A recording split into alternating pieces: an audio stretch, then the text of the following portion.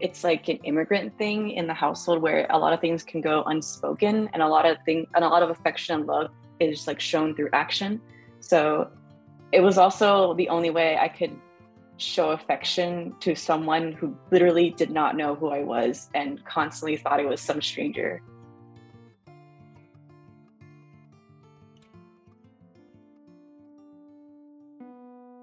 You're listening to Stories of the Vietnamese Boat People. Hi, I'm Tracy Nguyen Meng, and welcome back.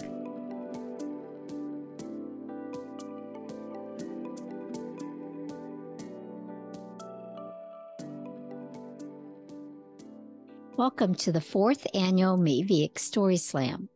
This is a Vietnamese boat people signature event where we invite the community to submit stories about their families and their experiences. This year's signature event, which aired live in May, is part of our month-long celebration of Asian Pacific American Heritage Month here in the United States.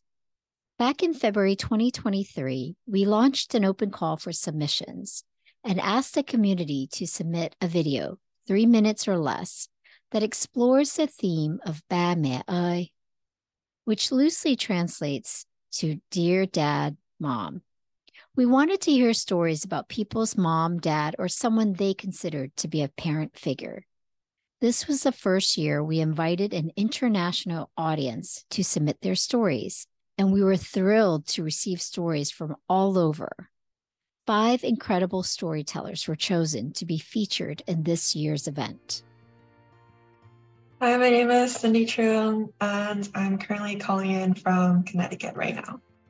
Hi, I'm Nicole. I am calling in from Sydney, Australia. What's good, everybody? My name's Jeff Vu. Call me G. I'm repping Seattle and Oakland, California today, and I'm also traveling the world, calling in from Inverness, Scotland.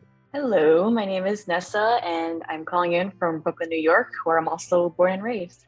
Hi, everyone. I'm Kim Tai. I'm calling in from upstate New York in the Western Catskills, and I'm so excited to be here today. Thanks for having me. I also had 2 special guests for the evening.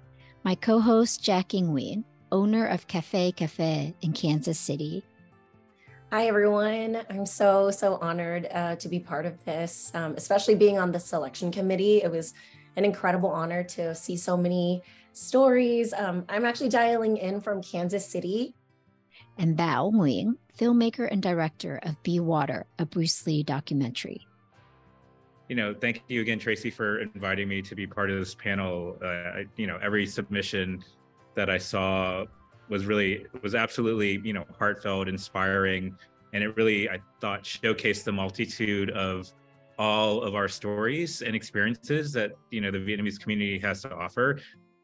Both were on this year's selection committee, along with Maggie Q, actress and founder of Keep Up, Tai Nguyen, fashion designer and host of Netflix show Say I Do, and Lee Jung, author of the critically acclaimed memoir House of Sticks.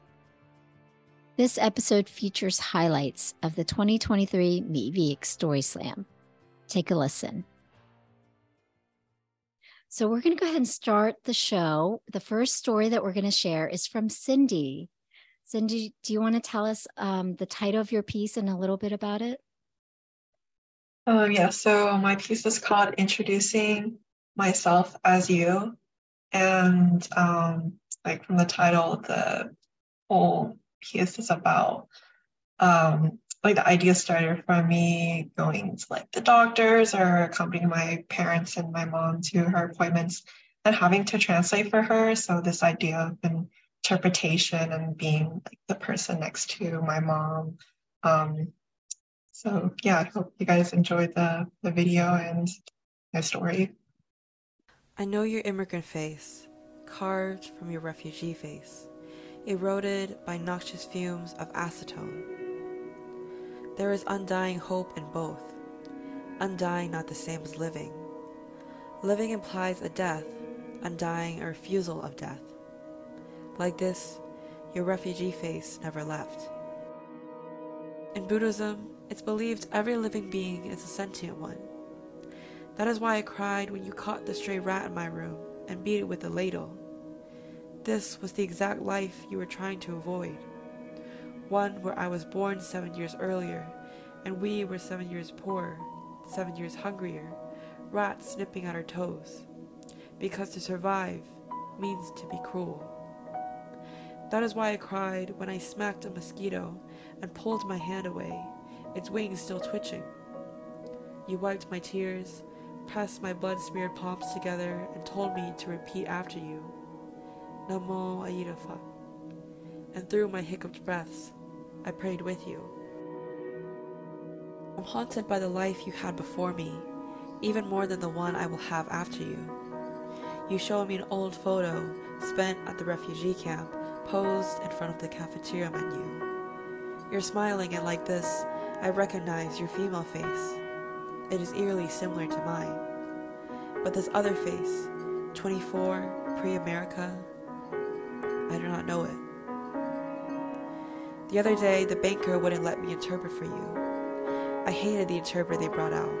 Their sophisticated vocabulary, words I could never know because the Vietnamese you gave me only reaches 7th grade. I swore to myself then to never be tongueless when you needed me. Customer service would be confused at the little girl calling about insurance bills. They'd coo at me before demanding to speak to you. What they don't know is that there's no one who knows you better than me, that they only need to hear my voice, and therefore yours. Introducing myself as you has become more familiar than my own name. May I? You asked me why I write. You've told me once that a mother's life stops being her own the moment she births a child. But don't you know that your life is just as much as mine? May I? How can I tell you your years and efforts to ensure I could live before I was born has come to this? How can I tell you I write as a means to prevent our extinction? I am writing as a testament to our undying history. I am writing from a face that is like your own. That's to say, I am writing to you as your daughter. Cindy, that was so beautiful. And actually, I just got a text message from a team member said that she's crying watching this. So I'm going to share a comment from Tai Nguyen, who was one of our selection committee. He said, there are many stories about our mothers, but this one is memorable to me. I love the casual and authenticity of this mother and daughter relationship through their daily life with so much love and joy. And it especially resonated more with me the way they live practicing Buddhism. So I wanted to kind of go back to Bao's question earlier, is whether or not you've shared this beautiful poetic piece, this letter that you've written to your mom. Have you shared it with her? Yeah, so I read this at my high school graduation, and it's kind of funny because at the time I prefaced it, I said, like to my family, it's really ironic that I would go into writing because they're not like literature lovers or anything. And they were always like, this feels really unexpected.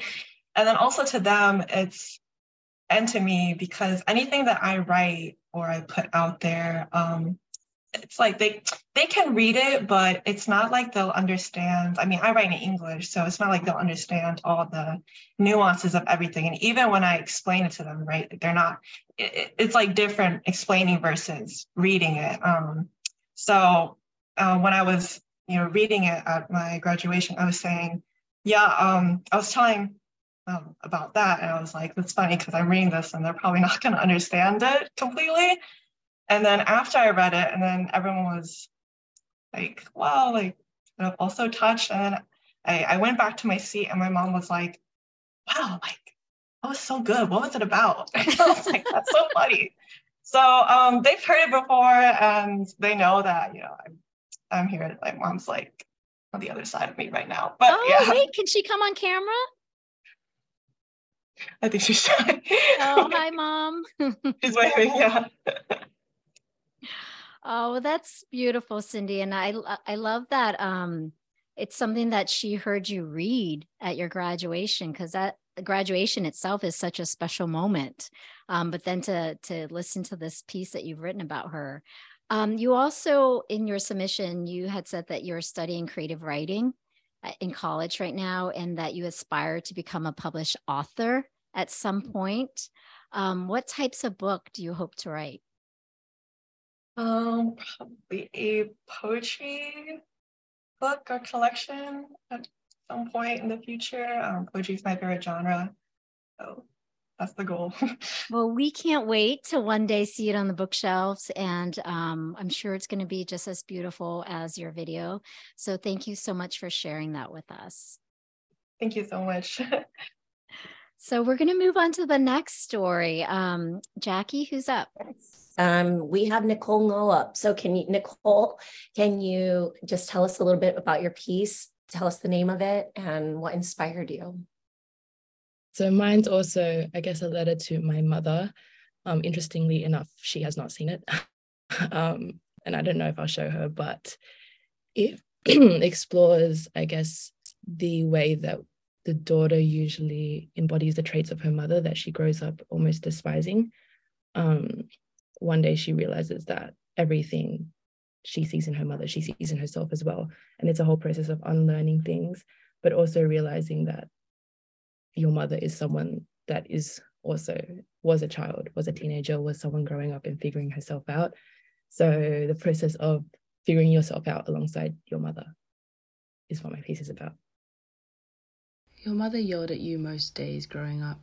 You understand now it was a way for her to feel like a person. If anything, now you yearned for her forgiveness of you, of everything you imposed, of everything you inflicted. Maybe you really were just being a child. Maybe it's just what children do. But intentional or not, she who is just as little of a girl as you, she who has the heart of a million petals and rays of sun, she who would do anything to show love just for the chance to feel loved back, she was hurt. When you freed yourself from the necessity of such yelling as evidence of a relationship with your mother, as evidence of mutual care, an instrument of love, you realized it wasn't her. It was everything. In fact, it was you. And so you traveled, maybe as an escape, maybe just to remove yourself from the idea that you were a bad daughter. You realized this is all she ever wanted to do.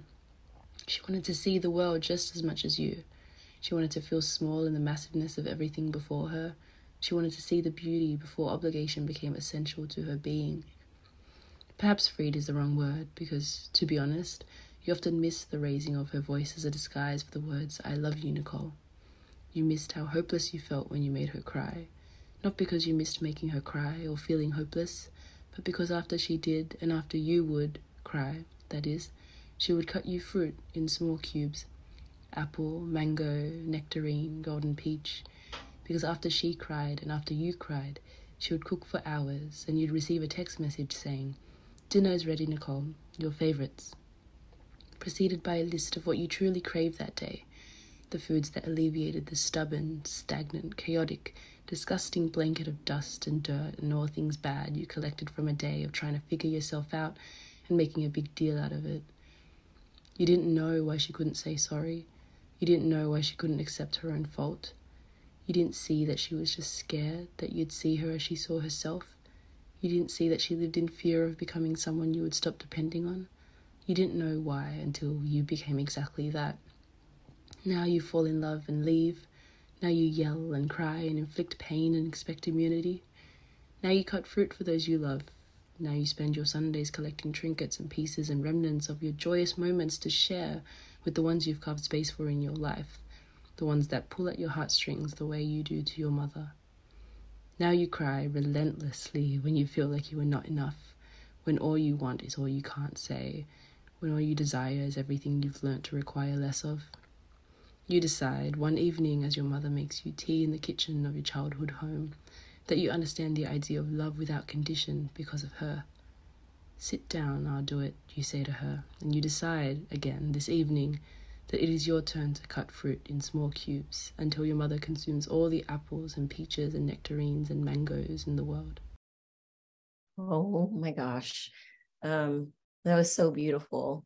I do have a question for you, Nicole, because this really resonated with me personally. I have a very close but very complex relationship with my mom. I'm the only girl in my family, and I have 4 older brothers. But what did you learn about yourself while you were constructing this piece together? Because, I know you have to take time to edit and everything. As you finished the piece, was there anything that really resonated with you just about your personal journey?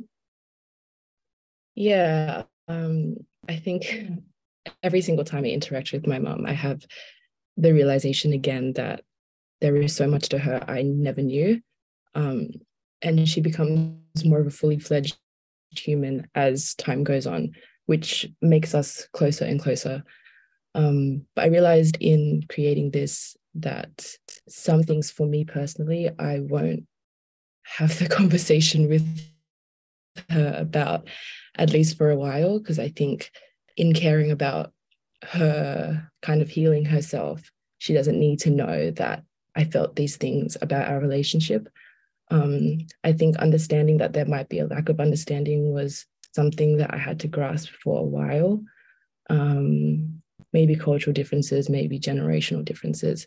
But I think that, yeah, in accepting that there is that gap has made us closer as well, because we can oversee that and we can focus on the things that actually matter in our relationship. Wow, I resonate with that so much. The unspokenness too. There's so many things I will never talk to my mom about either, but that's just how it is sometimes, So thank you so much for sharing. Thank you. So next up, we have Jeff Fu, who also goes by G. Jeff, do you want to go ahead and introduce your piece? Just want to shout out Cindy and Cole. Wow. Yeah, who knew we all had so much in common? Blowing my mind. This is a little piece I made. It's called Tell Me. And I think that it's a piece about reconciliation, reconciling and making sense of parents who gave you everything except for maybe the exact thing that you needed. You crossed an ocean for my existence, and then you created one between us. And it's not that you didn't love me. I guess I've had to realize it's just not how I needed to feel loved. A selfish tragedy of circumstance, in which my harmonizing self thinks no one is at fault. So I write to the chasm between us. I know you did the best you could, but it just wasn't enough. You missed spectacularly, and your hard work hollowed me. And what we got was a little boy who knew he should be important, but couldn't understand why he wasn't. I needed you to ask me a question so that I could answer and show you I was alive. And in its absence, it's not that I was dead, but rather that I was insignificant. And I think that hurts more, because in death, your heart stops, but in insignificance, your heart just beats. To no rhythm other than the infinitely insignificant ticks of time. Tell me what you think about. Tell me how you learned it. Tell me about a challenge you overcame. Tell me about something you're proud of. Tell me something you're good at. Tell me something you want in a friend. Tell me something you want to be better at. Tell me something that scares you. Tell me how you need to be loved. Tell me.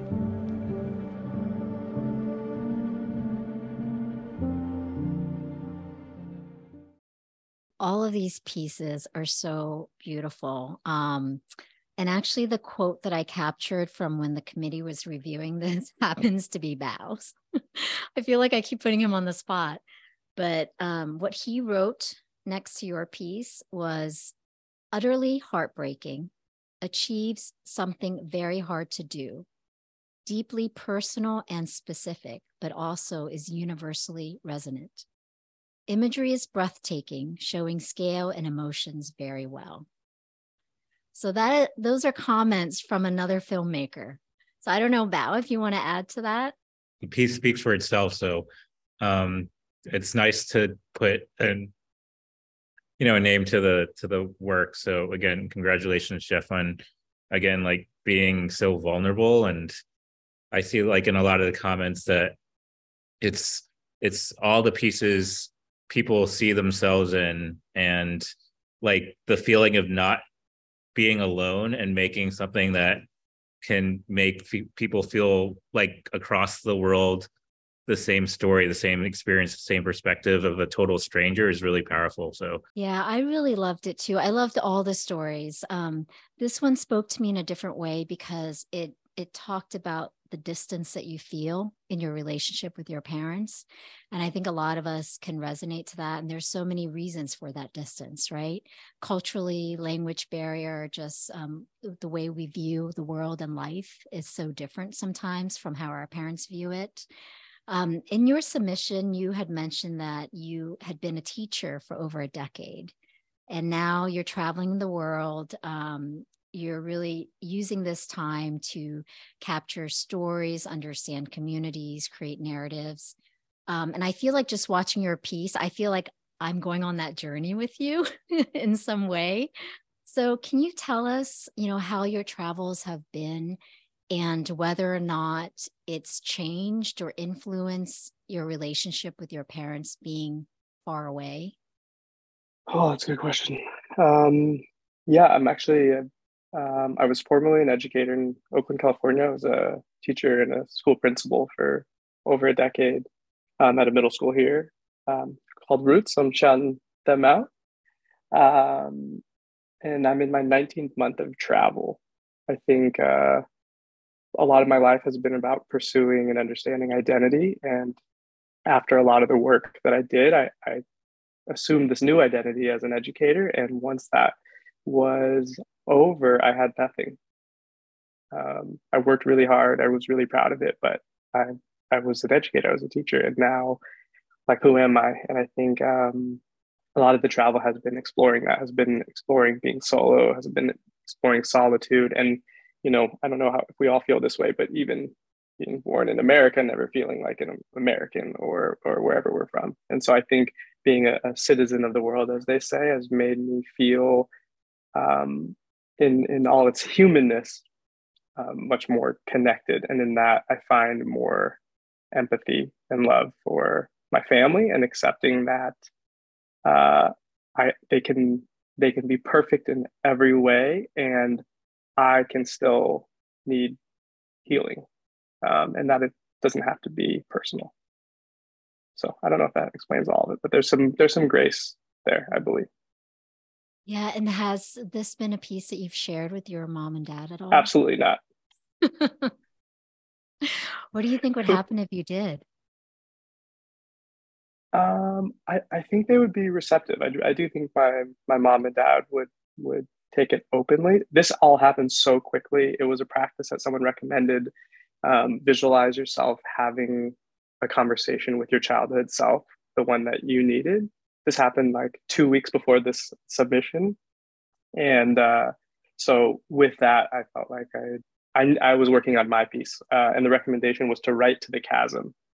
So I felt like I needed to address that first, and we'll get around to family. My little sister's here, and I'm really grateful for that. And I think, together we'll get there. I believe it's going to happen. Oh, well, I think that it's going to be well received as well. Thank you so much for sharing. And I just want to say one quick thing is that thank you so much for being an educator. It's one of the most underrated jobs, but one of the most important professions out there. So I want to thank you for all the time you spent teaching our children. So Jackie, I'm going to hand it over to you for our next story. Yes. Next is Nessa Wing. Go ahead and please introduce yourself. Tell us a little bit about your piece. I'm so excited.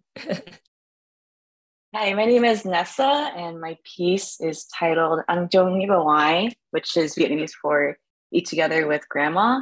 And it's about my grandmother having Alzheimer's and slowly forgetting who I am and how I coped with that and how I learned to cook Vietnamese food specifically to be her caretaker, to keep her alive both physically and spiritually too. Like many other families, my Boai was the one to watch and raise me growing up while my parents were working all day. She passed away around this time 4 years ago, and nothing has been the same since. She was my main caretaker and the one to teach me how to speak Vietnamese. The only person I ever felt comfortable speaking with, actually. I always thought how it was interesting that we were both fluent in our respective languages, her in Vietnamese and me in English, and yet we were still able to understand each other. There isn't a word in English that accurately translates the meaning of con. It loosely translates to my child. My child, why are you misbehaving? She would say in tears. My child, please come home early. I have fresh cooked rice from you. Con về nhà sớm đi, bà nấu cơm cho con ăn. Despite the language gap, there was the language of shared communal eating that we both spoke to understand each other. The dish I'm making right now is called gan khoai tây cà rốt, and is the dish that she would always make for me growing up. It's quite easy to make. It's pork rib soup with carrots and potatoes. Since I was a very picky eater as a child, it became no question that this dish would be served quite often since it was so simple. One weekend, I was visiting home from college and she woke me up at 3 a.m. with the fresh-made pot of gun, thinking it was dinner time.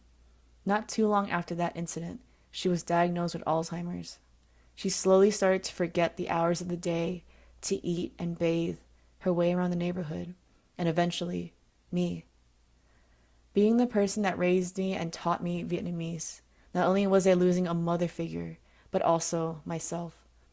Handling the situation to the best of my family's abilities, I was forced into the role of caretaker during one of my college summer breaks. I decided that I would learn how to cook Vietnamese food in an attempt to keep my grandma alive both physically and spiritually. When her Alzheimer's got worse, she forgot me. I had short hair at the time, so she thought I was some random boy in her house, but I started to explain that I was her best friend and that I hadn't visited in a long time. It took a little warming up, but she finally lit up and frantically searched the kitchen for utensils and ingredients to cook with. To no avail, since we had child-proofed the stove for her own safety. She then called my name out loud. Da? Da ơi! To come and cook so I can cook for the stranger, myself. She remembered me and didn't remember me. There were many moments like this that would drive me to tears in front of her, and then she would always ask if it was her own behavior that drove a random stranger to tears. She knew and she didn't know at the same time. It's funny. Now I was the one cooking gun for a child. Mày là ai vậy? Đồ ăn này là cái gì vậy? Who are you? What is this dish? My grandma asked me as I handed her a fresh bowl of gun. Stifling tears back, I managed to choke out. Don't you know? Bà có biết không? I'm your best friend, and this is your favorite dish. I'm speechless sometimes. It's like I've watched that so many times, and yet, so I guess I just want to make a comment is that, you know, the role reversal, I'm sure a lot of us have experienced having to be the translator, be the parent, be, that's very specific in us becoming caretakers for our parents, especially, with language barriers and things like that. Emotionally, how were you able to cope? Like, how did you, I know that you said that you loved your grandma so much. And like, during that very hard time, did you just use cooking? Were there other things that you did for yourself to bond you to your family or your identity? I think cooking was the very thing that did bond me to my identity. I mentioned in the video that she's the one who taught me how to speak Vietnamese. So I felt the most comfortable speaking Vietnamese to her. And in like a sick, twisted way, I was cooking Vietnamese food and like speaking Vietnamese to her. And I was like, had this really dark thought. I'm like, wow, this is going to be like the last time I ever feel comfortable speaking like the mother tongue to someone, like someone so close to my blood. But I also want to say it's like an immigrant thing in the household where a lot of things can go unspoken, and a lot of affection and love is like shown through action.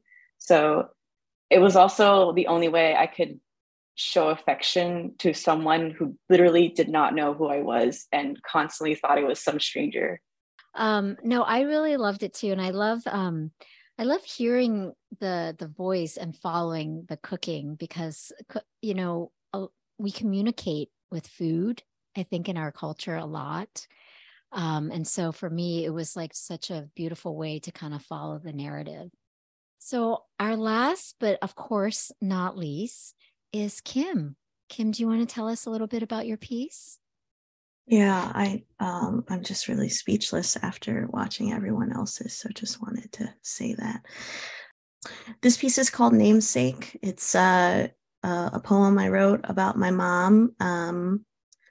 Growing up, I heard so much and so little about what she went through during the war. And I really wanted to pay homage and honor her suffering and healing since that time. And so this is a dedication to her. And I think she and my dad figured out Zoom, so they're in the building somewhere in the cyber universe. So shout out to Matt. So I often wonder what it was like those 2 years when my mother's body almost gave out. I often wonder what she would be like if she hadn't gone through all that. If she hadn't starved, bled, ached, screamed. Would her body be this weak, 50 years later, running on empty torment and trauma? Memories now living in her gut, scathed and full of bile, now tortured from a single grain of rice. No one knows the diagnosis of irony. I often wonder if my sister and I have done enough to justify the pain that she lives with. After all these years, now trapped in the land of the free in her own body, gutted since that day when she watched Saigon burn to the ground, when they took my father away, leaving her with nothing more than a newborn baby, and the faith that she would live out her namesake, Fulong. A phoenix rising from the ashes of our country, somehow still here. 2.5 years, 913 days, 22,000 hours of blood, guts, and no glory. Emerged, reborn into her suffering, swallowed but still not fully transformed. So we wait and eat as my mom, Mea, is born again and again, every day, every moment, in her, in my sister, and in me.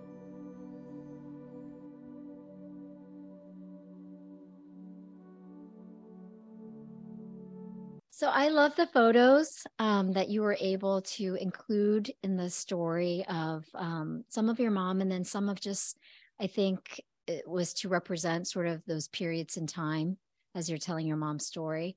I know that you are also a producer and a content creator. Was this a piece that you had done in the past, and or was it something that you did for the Story Slam? I did it just for the Story Slam, yeah. Well, because it was very cinematic, and that's why I asked, because for me, I wanted to ask you sort of like, when you were creating it and you were sharing the story about your mom's past, what were you hoping for viewers to walk away with? I think I was hoping for viewers to get a little glimpse of who she was and what I know of her, right? That was my hope of sharing it. Yeah, because the photos for me, I loved it because it was almost like watching a footage of like my own mother. What is your like relationship with your mom in terms of her sharing these stories of the past? Like, does she openly talk about it with you? I mean, I think growing up, she would share bit by bit, here and there. Usually whenever it was like I was in trouble or something, and she'd be like, do you know what I went through for you to do that? But I had the opportunity for a college project to sit down with her and really hear it from beginning to end. And I think I'm so grateful for that time, because I never put it together in a linear narrative sense and heard it from beginning to end. And I think I'm just still really astounded to this day, like, of what she endured and my dad endured, and that I'm their kid, So that's where I feel grateful for that. I was like crying while I was editing this thing. Like, it's just like, it's very emotional. It's a very different sort of process. And you can't really rush through it like in a sort of deadline driven way that you can with other projects. So I just was really trying to tend to that and still be as open to the process as much as I could. You can view all the videos of the featured stories and the full replay of the live event on our website. Visit www.vietnameseboatpeople.org/StorySlam23. And a huge thank you to our 2023 story supporters.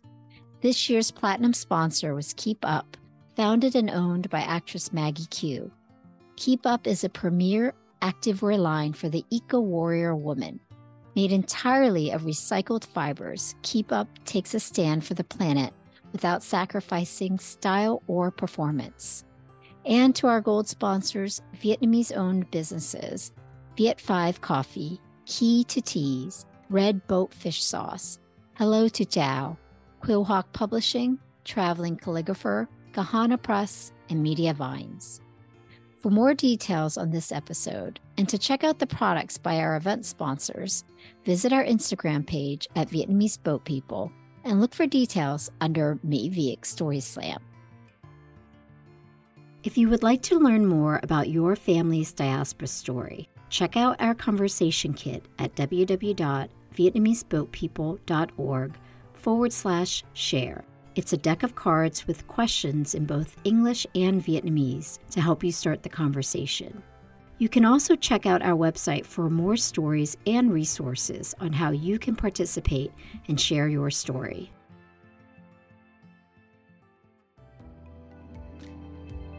I'm Tracy Nguyen Meng, and thank you for listening. If you enjoy the show and want to support our mission, please consider making a tax-deductible donation on our website. Your support helps independent shows like ours continue to amplify stories from our community. And please take a moment to rate us and provide us feedback wherever you listen to the podcast.